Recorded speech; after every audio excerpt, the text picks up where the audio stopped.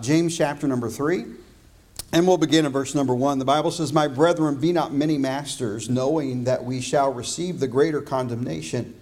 For in many things we offend all. If any man offend not in word, the same is a perfect man, and able also to bridle the whole body. Behold, we put bits in the horses' mouths, that they may obey us, and we turn about their whole body. Behold also the ships, which though they be so great and are driven of fierce winds, yet are they turned about with a very small helm, whithersoever the governor listeth. And even so the tongue is a little member, and boasteth great things. Behold how great a matter a little fire kindleth. And the tongue is a fire, a world of iniquity. And so is the tongue among our members, that it defileth the whole body, and setteth on fire the course of nature, and it is set on fire of hell. For every kind of beast, and of birds, and of serpents, and of things in the sea is tamed, and hath been tamed of mankind. But the tongue can no man tame. It is an unruly evil, full of deadly poison. Therewith bless we God, even the Father, and therewith curse we men, which are made after the similitude of God. Out of the same mouth proceedeth blessing and cursing. My brethren, these things ought not so to be. Doth a fountain send forth at the same place sweet water and bitter? Can the fig tree, my brethren, bear olive berries, either a vine figs? So can no fountain both yield salt water and fresh. So is a wise man. Who is a wise man and endued with knowledge among you? Let him show of a good conversation his works with meekness of wisdom." And I want to speak this morning on this thought, just simply up from the well. Let's pray. Father, thank you for our time together this morning. I pray, Father, that you would be with us. Holy Spirit, that you would speak to our hearts, that you would challenge and encourage us in the way. Lord, may you be honored and glorified by how we respond to you and your word this morning. In Jesus' name, amen. You talk about this, and he's laying out here, how powerful conversation is. What we say, what we do, what comes out. And what comes out, honestly, is just a reflection of what's buried within. There's not really any way around that, and that's the point that he makes here as it gets down to verse 10. Out of the mouth that proceedeth blessing and cursing, my brethren, these things ought not so to be. Doth a fountain send forth at the same place sweet water and bitter? We have two natures. And so we're constantly struggling and battling between our two natures. And when the old nature raises its head, what comes out is not good. It's not honoring to the Lord. It's not pleasing. It's not flattering to us. It doesn't speak well of who we are and where we are in our walk with Christ. And whenever we're walking in the Spirit, then we can speak or live in a way that is pleasing and honoring to the Lord. And so what we're doing essentially is drawing water when we speak from the well. We're revealing what's inside. Now, we don't draw water that way. We go to the faucet and we turn it on, right? And even if you're on a well this morning, you have a pump that's buried in it that pumps the water up for you. You don't go out with a bucket and send it down and fish it out and get it all carved up and ready to be pulled up and have it sloshing and spilling around. Years ago, whenever I was the director at a boys' home, we supplied that all of our water was supplied with well water. And for most of the time, when I got there, the community of us that lived on there was small enough that there really was no interference or no oversight from any kind of government regulation. It was just as if we were a household. But when we got to have more than 30 people on the well, that put us in a whole different classification. And so the state shows up and we're trying to figure out, well, what can they enforce and what can't they? And we want to be good citizens and respectful to authority, but we don't want to cede any of our rights as a church and a ministry as also. And so when they came in, and we had to start submitting our water. So I think it was once a month, we had to take a water sample and we had to send it in. And then we had to completely redo our entire wellhead. We had to put in this 3-tiered filtration system. It had 3 different types of filters in it. It was an investment early on, but it was mostly things that we had people that were capable of doing the work, and so it was a process, but it filtered that water when it came out, and we still, for all of that time after had to send in these samples on a regular basis as mandated by the state. And so we're there, and there's some things about that. The water that came out was the same water. And even though after the wellhead was changed and we put in the filtration system, the water was filtered, but it's still the same water. And you can filter your speech, but you can't change the source. Now God can change the source. Amen. And God will change the source. And for a Christian, the source should be different, but we need to realize that we really can't alter the essence of who we are. Only God can do that. We can filter it.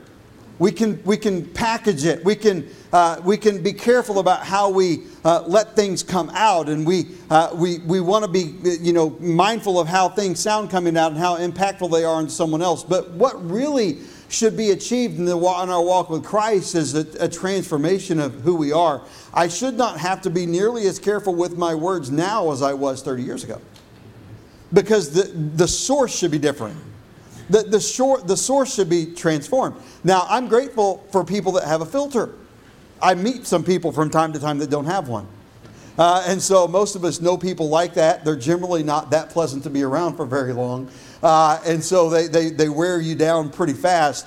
And so if you're one of those people that don't have a filter, I hope that you find a friend or two along the way. But you probably won't have many. And so, at least not for very long. But if we can be disciplined enough to filter ourselves, that's not a bad thing, but a better thing is to just let God change who we are. Amen. We need to be transformed. And so he gives the analogies here of putting a bit in a horse's mouth, and the rudder and the helm controlling a ship that's driven by winds. We were, I guess it was probably about Tuesday or Thursday, we went up to a point. It's kind of the opposite side of the south shore of Oahu, where the volcano, where Diamond Head is, and there's a lighthouse there out on this point. And there's a good path. They say it's about 3/4 of a mile to the top, but it's more like a full mile. And along that trail, when you look out this time of the year, then there generally are a lot of humpback whales that are breaching there. They migrate, about 10,000 of them, from the Arctic Circle down to the Hawaiian waters, and they feed and they calve, and they get their young strong enough to travel back to the colder northern water. That day that we went, for about the last 4 days that we were there was a very strong trade wind. And the water was so choppy that you really they weren't jumping and breaching, but you could see, if you knew what to look for, them breathing. But there were so many whitecaps everywhere, and the wind was so strong that when he talks about here the power of the wind, we kind of think of the power of the wind in terms of a storm, like a hurricane or something like that, tropical storm. No ship is going to operate and function in that. The analogy here is just a strong trade wind, and but I'm telling you, it was when we stood up at the very peak of that, looking down at this lighthouse on the top of the hill. It was you almost felt like you needed to hang on whenever there was a gust, and so it was very powerful. And thinking about a small vessel being pushed by sail, and of course everything today is steam or powered in a mechanical way by an engine, but it's just it's so fierce and powerful. The analogy that's how strong words are, how strong conversations are, how impactful they are. I can remember probably about 3 or 4 distinct times in my life, some of them when I was really young, even, probably about 6th grade, maybe 7th grade, even words from a peer, but especially when it came from an authority figure that were negative, and that I've never forgotten. The power of some things is just overwhelming. And Paul or James is making that point here where he's laying out here, listen, that thing that's so small in us wields so much power, but what comes out of it, what it speaks, is only a revelation of what's buried inside. It only reveals who we are. I can filter it, but I can't change it. And when I'm put to the test, it really reveals itself. Every so often in a refrigerator, we get the light pops on. You got to change the filter in the refrigerator water. And if you've got that type of a refrigerator, you know what I'm talking about. About twice a year, you got to change that. You got to change that filter out. And whenever it's getting to the end, it's really the water's running slow. It's just not the same. You can tell. Okay, the light's about to come on because the pressure's just different. Everything is different about it, and so it's stressed. And then you take it off, and if you water run through it, you kind of see a true picture of what you're getting. What I'm saying this morning is just simply this: when I'm put to the test, when I'm stressed, when I lash out, when I snap, it's really just identifying who we truly are. Now, I'm ashamed to say that.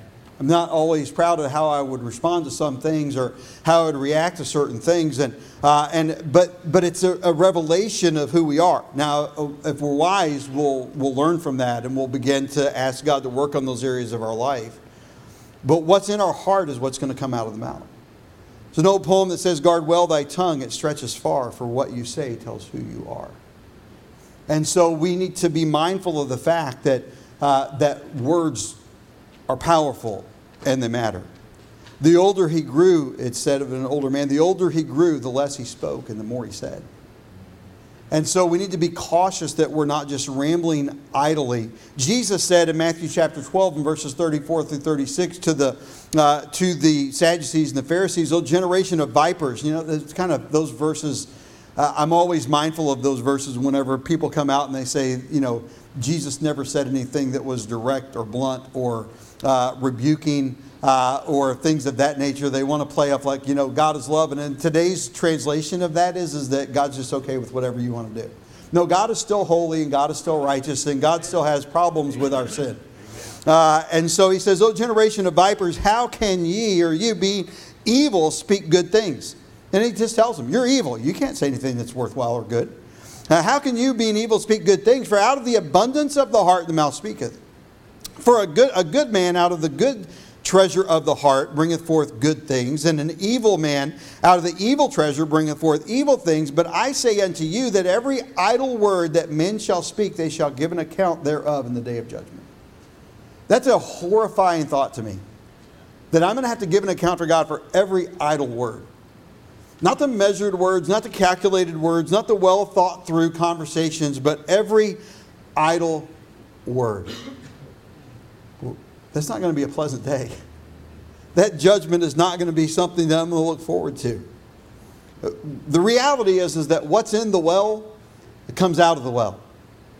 Or what we say reveals who we are. Who are we this morning? Not who do we think we are, not who do we want people to think that we are, but what does our words reveal us to be? Who is it that we really are?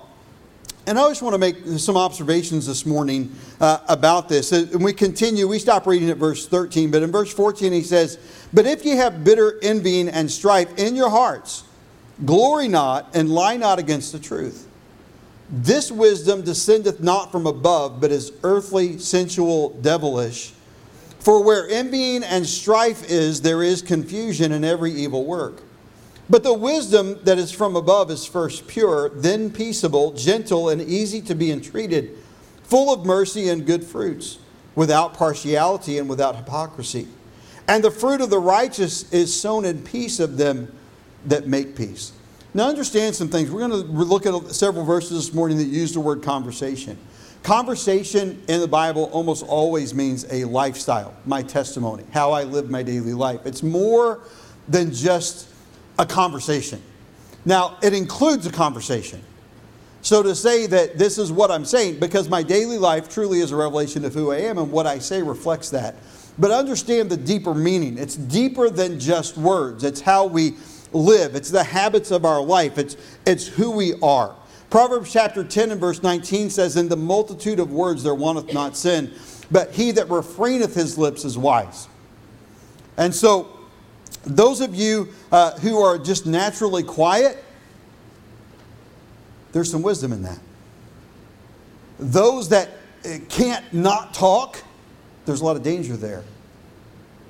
And so be cautious and be mindful of what's coming out. The first observation I want to make this morning is this, that rambling conversation reveals a sin-controlled life. Rambling conversation reveals a sin-controlled life. If I'm somebody that just is constantly just spewing out everything that I think, I'm not talking about necessarily someone that just talks a lot here. I'm talking about someone that just, you can't help yourself if somebody's telling you the story, but interrupt them and interject your opinion or your thoughts on it. So somebody's just trying to share with you something that's going on in their life, and you can't even let them get it out because you want to tell them how they could have done it better, or what they should have said, or what they should have done, or what they. And I think that we all are prone to do that. We all have a propensity to do that from time to time. And it's generally well meant. It's not generally malicious. It's generally something that we're honestly just trying to be, to add something meaningful to the conversation. But we need to be careful and mindful that when we just ramble on, that there's not going to be a lack of sin. Say, Pastor, but everything that person said was good. Well, understand here that I can say things that sound good in the way that man thinks, but are contrary to the principles and the truth of God's Word. The logic and the reason of man is often contrary to the truth of God. And what we would widely hear and say, oh, that's good, that sounds good, that was encouraging, or that was helpful, if it is words that cause me to turn my attention from God and to the reason and the wisdom of man, is sinful. We tend to think that in order for something to be sinful, it has to be something that we all recognize and call as wicked or evil or horrible, or it was crushing, or it was defeating or demeaning. That's not true. If it puts me in opposition in my way of thinking, my way of living, my way of speaking to the character and the person of God, then it's sinful. And so when I look and I understand what he's trying to get across here, I'm saying that rambling conversation reveals a sin-controlled life. What controls my life this morning? Who's in charge? Is it the old me, or is it the new me? Is it my old nature, my sinful nature, or is it the new nature that the Holy Spirit put in me whenever I trusted the Lord Jesus Christ as my Savior? And I want you to consider three things about this that kind of help identify where we are and who's in charge. Because I do believe that many Christians go through life, and I think all of us are capable, and probably the most dangerous are those that believe that we're always walking in the Spirit, because I'm going to tell you, none of us are always walking in the Spirit. There are times when all of us succumb to the desire of the flesh in the way that we react, respond, the way that we say something, the way that we think about something in a moment. And just to keep that in mind, the first thing I want to point out is this: idle conversation fulfills the desires of the flesh. If my lifestyle or my words are fulfilling the desires of my flesh, what I want,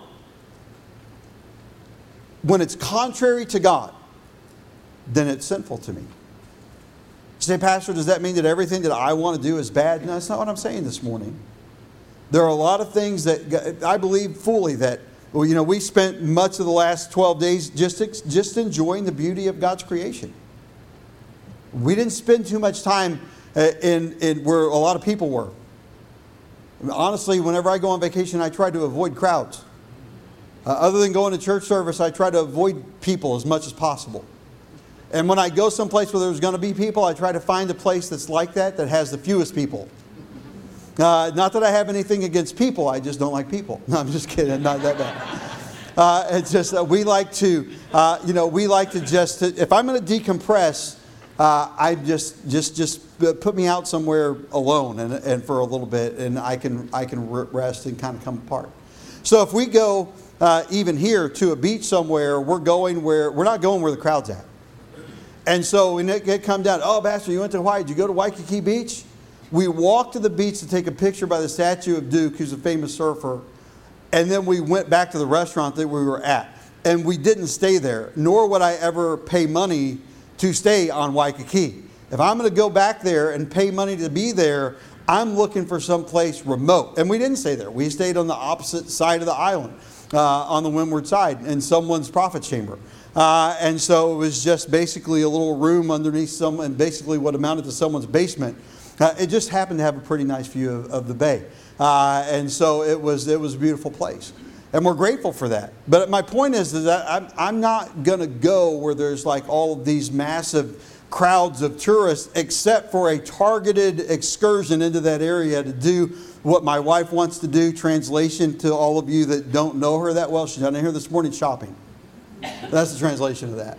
And so we are going to get away. Why? Those things are good. I'm not against those things. God's not against those things. The Bible's not against those things. When I talk about fulfilling the desires of the flesh, I'm not saying that it's bad for us to enjoy the creation that God gave us. God gave us a beautiful world.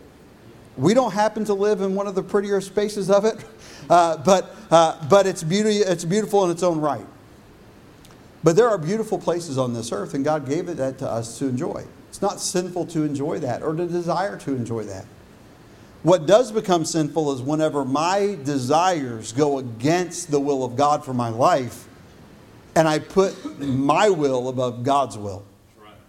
And so when we look at this in principle, we're talking about that the idle conversation fulfills the desires of the flesh. So when I begin to speak against the Word of God, when I begin to desire going against the will of God for my life, and some things for the will of God for my life are very clear-cut in Scripture that apply to all of us, and some of them are very case-specific to my life. We're all individuals. God created us all with a plan and a purpose, and a unique plan and purpose for our lives. And it's our responsibility to discover what that is and to, with His help, fulfill it and to do it. Whenever my conversation, my lifestyle, my words, my actions, those that I allow to influence me, take me away from or steer me away from the will of God for my life, then that is an evil conversation. And we're talking about here then is idle conversation that fulfills the lust of the flesh. In Ephesians chapter number 2, in verses 1 through 3, he says, "And you hath He quickened or made alive." When we were saved, He made the dead spirit in us alive again. "And you hath He quickened who were dead in trespasses and sins, wherein in time past ye walked according to the course of this world, according to the prince and the power of the air," that would be Satan, "and the spirit that now worketh in the children of disobedience, among whom also we all had our conversation or lifestyle habits in times past, in the lust of our flesh, fulfilling the desires of the flesh and of the children of wrath, even as others. But God, who is rich in mercy, for His great love wherewith He loved us, even when we were dead in our sins, hath quickened us together with Christ. By grace are you saved." What a wonderful thing it is to know that God has reached out and saved us, and in the saving of us has made something that was dead within us alive again so that we can fellowship and rejoice in Him. Idle conversation fulfills the desires of the flesh. Let me ask you a question this morning. What are you in pursuit of with your life? The habits of your life, are they leading you to fulfill the will of God for your life, or are they just fulfilling your own dreams and ambition where God's not a part of the equation? By the way, if you say, "Pastor, God's not a part of the equation," it's Sunday morning and I'm here. There are a lot of people that will show up to a service here and there that really don't have any meaningful relationship with God.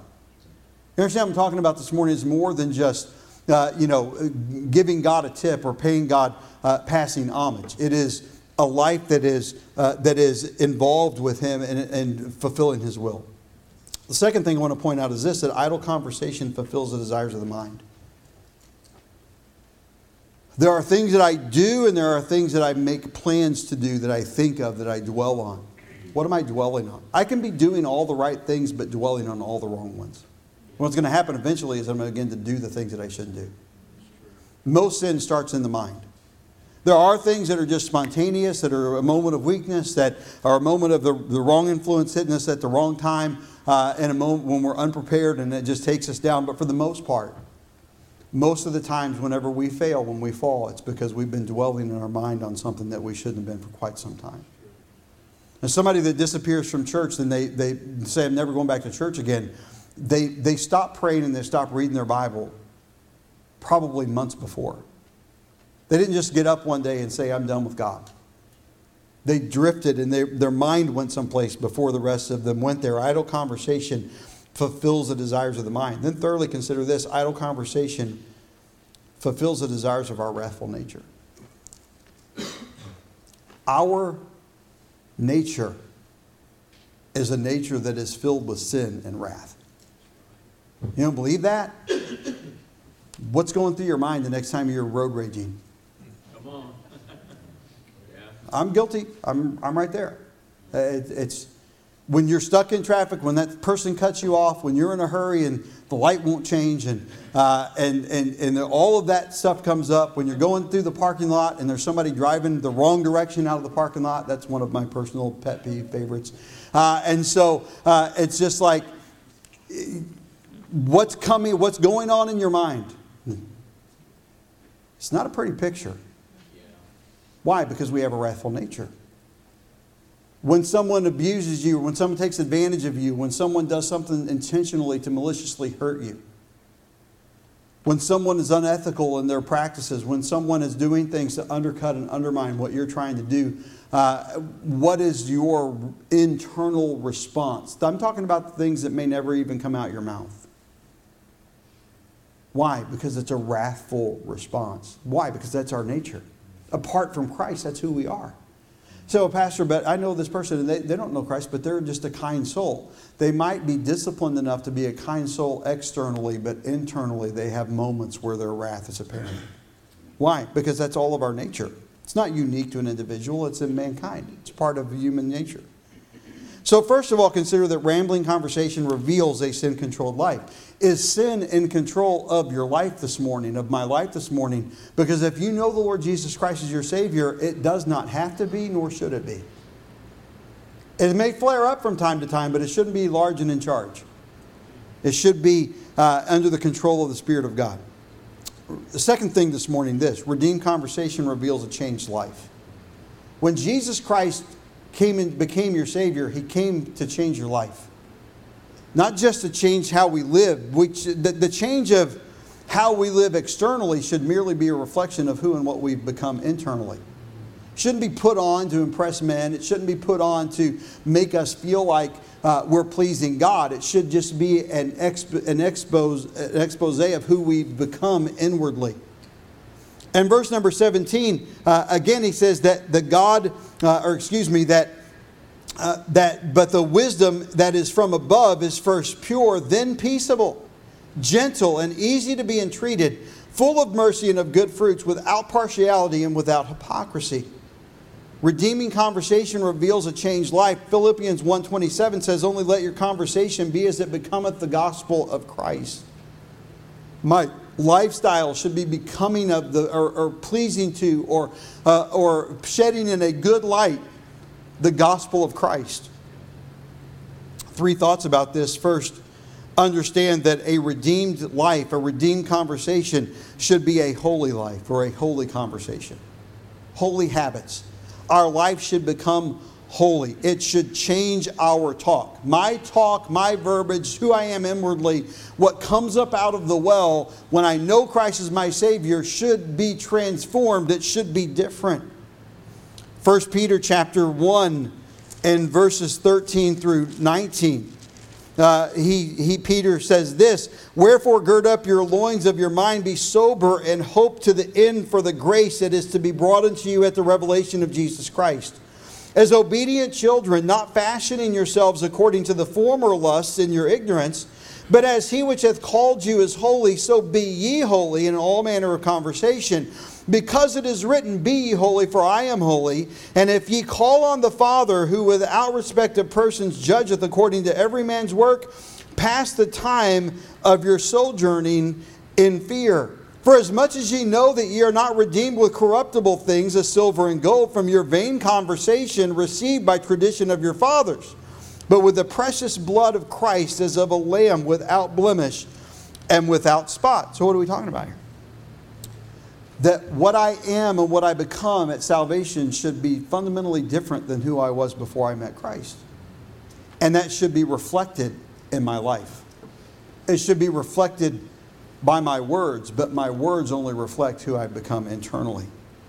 There's a story told of a boy in a small town back in the days of large evangelist tent revivals, probably in the 50s or prior to that, of the 1900s. And there was a boy in town who was just simply known as Half-Wit Jack. He just wasn't very smart. He just wasn't very sharp on and quick on his mind. And that's what everybody knew him as. I realize that's not really an acceptable thing or way to describe somebody today, but that's how he was known. And so on his area, in the area of town that he lived, there was also a man who was a well-known Christian who had a strong testimony in his community. And about a block or two up the road, there was also a man who was very well known, who was a lawyer, who was an agnostic. In other words, he did not know whether or not there was a God, but he wasn't an atheist. He wouldn't be so bold as to say there is no God. But he would not acknowledge that there was one either. And this man, as a lawyer in his community, he was well respected. He was very kind. He was a good man by human standards. He was compassionate. He was kind. He would the type of person that would give to charity, that would help others in need. And because of that, he had a lot of influence. And he had a lot of influence within his community. And so he would spend a lot of his conversation time riding the bus into the city to work, and most of the time he would engage in conversation, and often that conversation would come to things that were spiritual, and he would take the opportunity in his goodness and kindness to just kind of kindly tear down the idea that God is. And so one day a crew rolled in, and they began to set up a tent rapidly. And so if you see crews like that work, it's really pretty impressive. And they just come in and everybody knows their role, and things come together very quickly. And it just seems like in the blink of an eye, where there was nothing, all of a sudden there's this massive tent. And so this tent comes up and everyone's trying to figure out what's going on. Nothing had really been announced. And then come to find out, there was an evangelist who was very well known that was coming to town, and he was going to be preaching an evangelistic meeting. And so it wasn't a revival for the church. It was the gospel to the community, just for the simple of seeing people come to Christ. And so the agnostic took note and wasn't real happy about it, but he would just didn't really change his being. And then the meeting started, and the tent was filled every night. I mean, every night there were some people that came every night. There were the crowd changed a little bit every night, but for several days the meeting's ongoing, and people are just flowing in and flowing out, and people are trusting Christ, and there's a big uproar in the town and talk, and it's all wonderful. And then one night the agnostic finds out that Half-Wit Jack went to the revival meeting, or to the evangelistic meeting, and he walked the aisle and he trusted Christ as a Savior. And so the lawyer was just looking and looking, and he decided he was going to go. And so the other neighbor that kind of shepherded the neighborhood the best that he could, he's sitting in there, and he looks up, and lo and behold, here's this agnostic neighbor sitting not in the back, but up near the front at the tent revival. And he's there the next night, and he's there the next night, and he's noticing on the bus, he gets on the bus to go to work, and this man would be there, and this agnostic lawyer would, instead of talking and engaging with conversation, would sit isolated and by himself, and he would try to pretend like he was reading the paper and busy so no one would bother him. But he clearly, if you looked at him, wasn't reading anything. He was just looking above it and dazed out into space, just thinking about what was going on. And then about the fourth or fifth night, this man gets up at the invitation, and he goes down front and he gives his heart to Christ. The lawyer goes and he says, "What happened?" He said, "Now, I saw you the other day after little Jack made a decision. I saw you pass him on the street one day and say something, and then you kept going and he went his way. And now here you are, and you've been denied everything that you've been, and you've become a Christian. What happened?" And he said, "It was that conversation with little Jack." He said, "Well, what do you mean?" And he said, I went to Jack, and I was trying to, feel him out and find out what was going on. And he said, I looked at him and I said, "Jack, I hear you."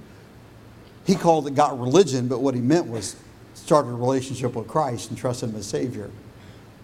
And little Jack said, "Yes, sir, I did." And he said, "Well, don't you know that's just all a bunch of, and he said, let me tell you something. He called the lawyer's name and he said, I realize that I'm just a simple boy. But if you're right and I'm wrong, I'm no worse off. In fact, I've lived a better life. But if I'm right and you're wrong, then you're going to spend eternity in a lake of fire. And he said those words just captivated my mind and they rang in my heart. And I went to work, and unless I was engaged with a client or working on a case, I couldn't even focus to working on my cases for days. It's like the Holy Spirit just got a hold of my heart and would not let those words escape until I finally surrendered and gave my heart to Christ. Little Jack looked at him and he said, "Sir, if I'm right and you're wrong." And then he looked at him and he said this, he said, and Mr. Lawyer, he said, "I'm no fool." The little boy that everybody called a half-wit said, "I'm no fool." What I'm saying this morning is simply this, that a redeemed conversation will reveal a changed life. A holy conversation changes our talk. But our talk has changed only because an honest conversation has changed our walk. Our walk must change when we trust Christ. And by the way, I say must change like we have the power to do it. It's really not what we do. It's the work of God in us. It's not disciplining yourself to be different. It's allowing God to change who you are and what your values are and how you think about things and what you're doing. An honest conversation, the honest exclamation of who we've become inwardly. You see, when we come together on Sundays and Wednesday, we come together in outreach on Saturday, if we come together for a special function and we meet each other for lunch or coffee at some point during the week, and we sit down with someone to disciple them and to bring them through the discipleship curriculum so that they're developing and growing in their walk and their relationship with God and getting solid and getting a good foundation under them biblically. What are we doing? We're just simply trying to share what's inside. It's honest. It's not put on. It's not pretend.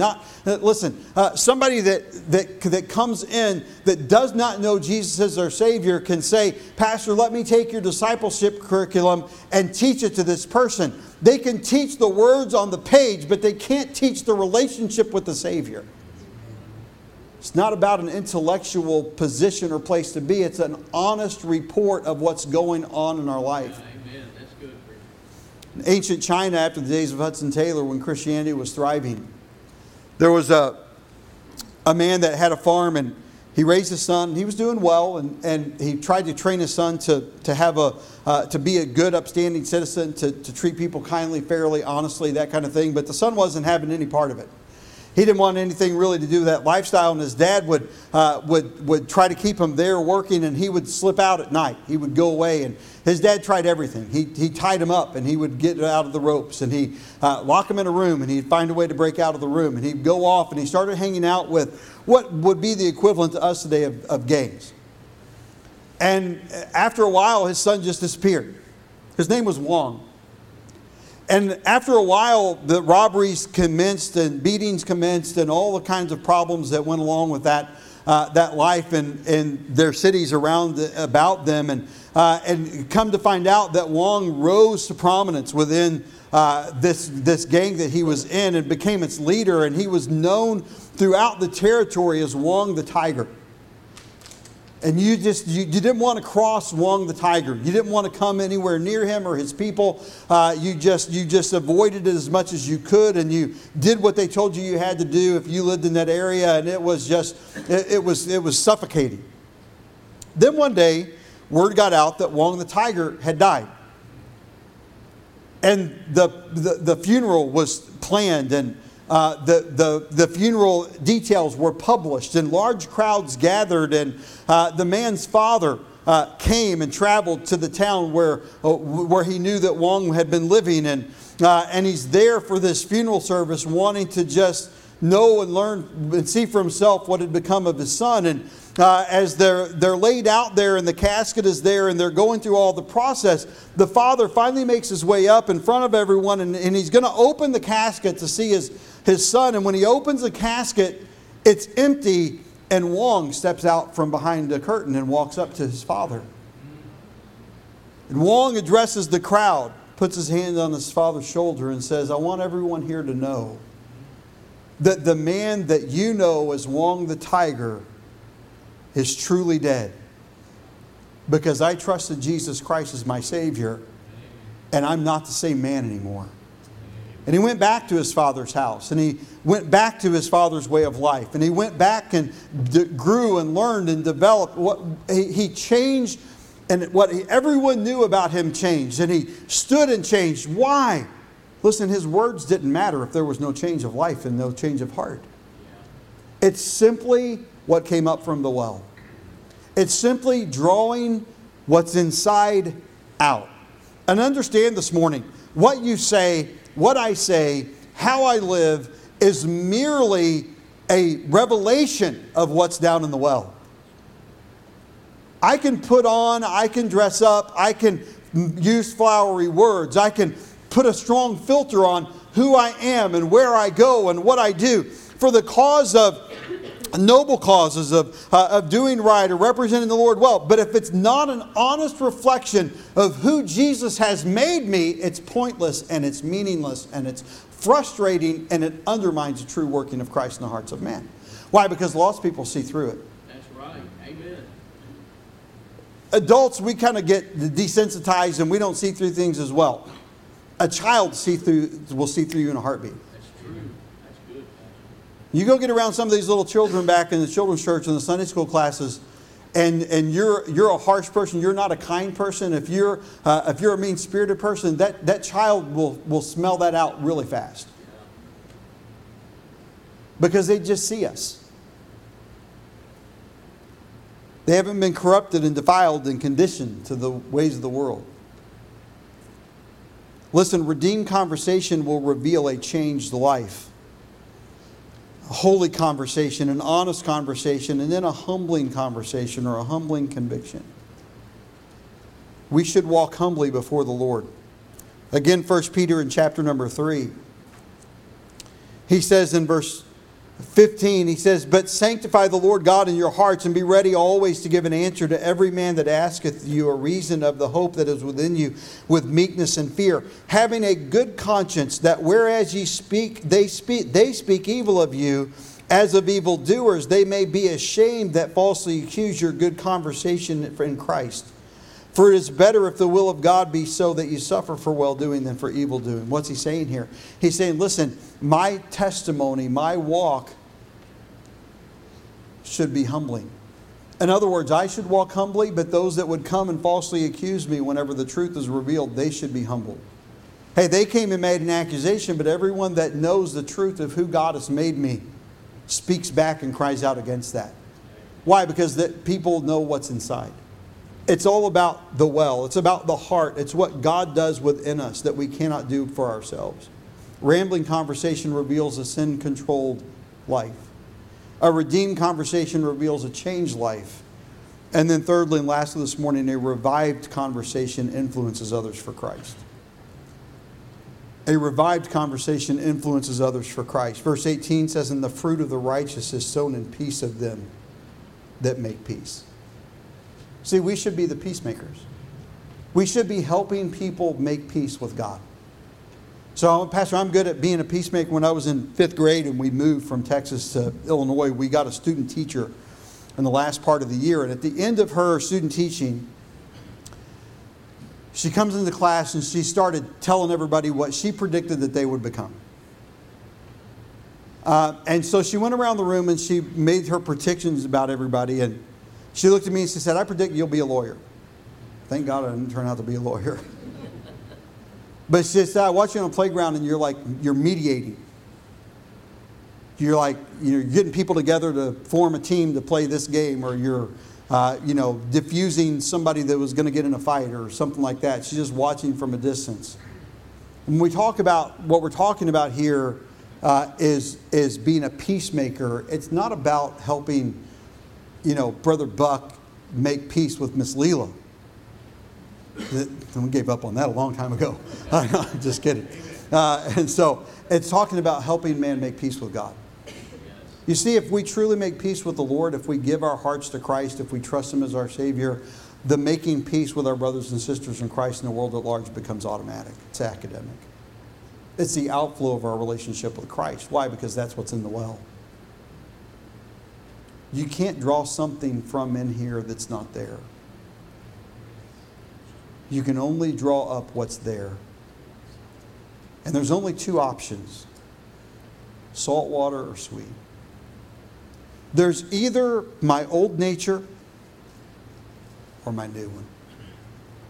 Who I was before I had Christ as my Savior, who He wants to make me into after I become His child. What's being drawn out this morning?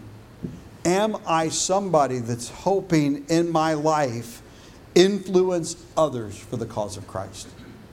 Does your life, does your conversation, do your words and your actions reflect something that's deep within you that draws others to have a desire to have a relationship with Christ? To want to know more about your Savior, to see you as someone that's so authentic that they cannot deny that there's something of God within you. Not put on, not practiced, not connived, but it's just there. It's what's in the well.